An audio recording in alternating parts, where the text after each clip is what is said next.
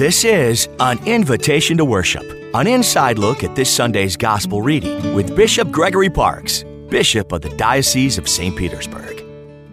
In today's Gospel, Jesus speaks to his disciples about love, the love that he has for them, and the love that they are to have for one another.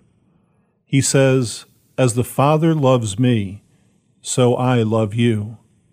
And then later in the Gospel, "This is my commandment, love one another as I love you." We know that as Christians we are called to love one another, but our ability to do so requires that we first experience God's love in our own lives.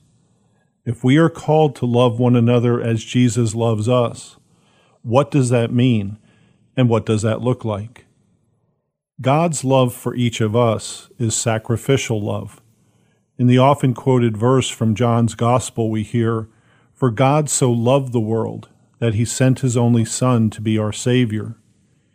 Jesus Christ gave his life for our salvation in a sacrificial way.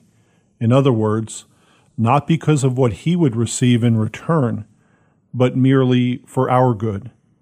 And Jesus tells us in today's Gospel that we are to love one another in this same way. It's easy for us to love those who love us in return.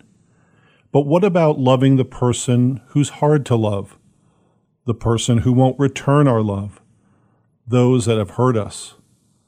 When we find it difficult to love someone, I suggest that we bring this to prayer, asking God to give us the strength and courage to do so.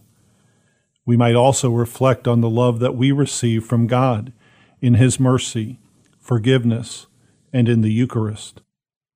Look to the cross of the Lord and remember how he loved us to the end. May we be able to extend that same sacrificial love to one another. I'm Bishop Gregory Parks, inviting you to worship with us this weekend.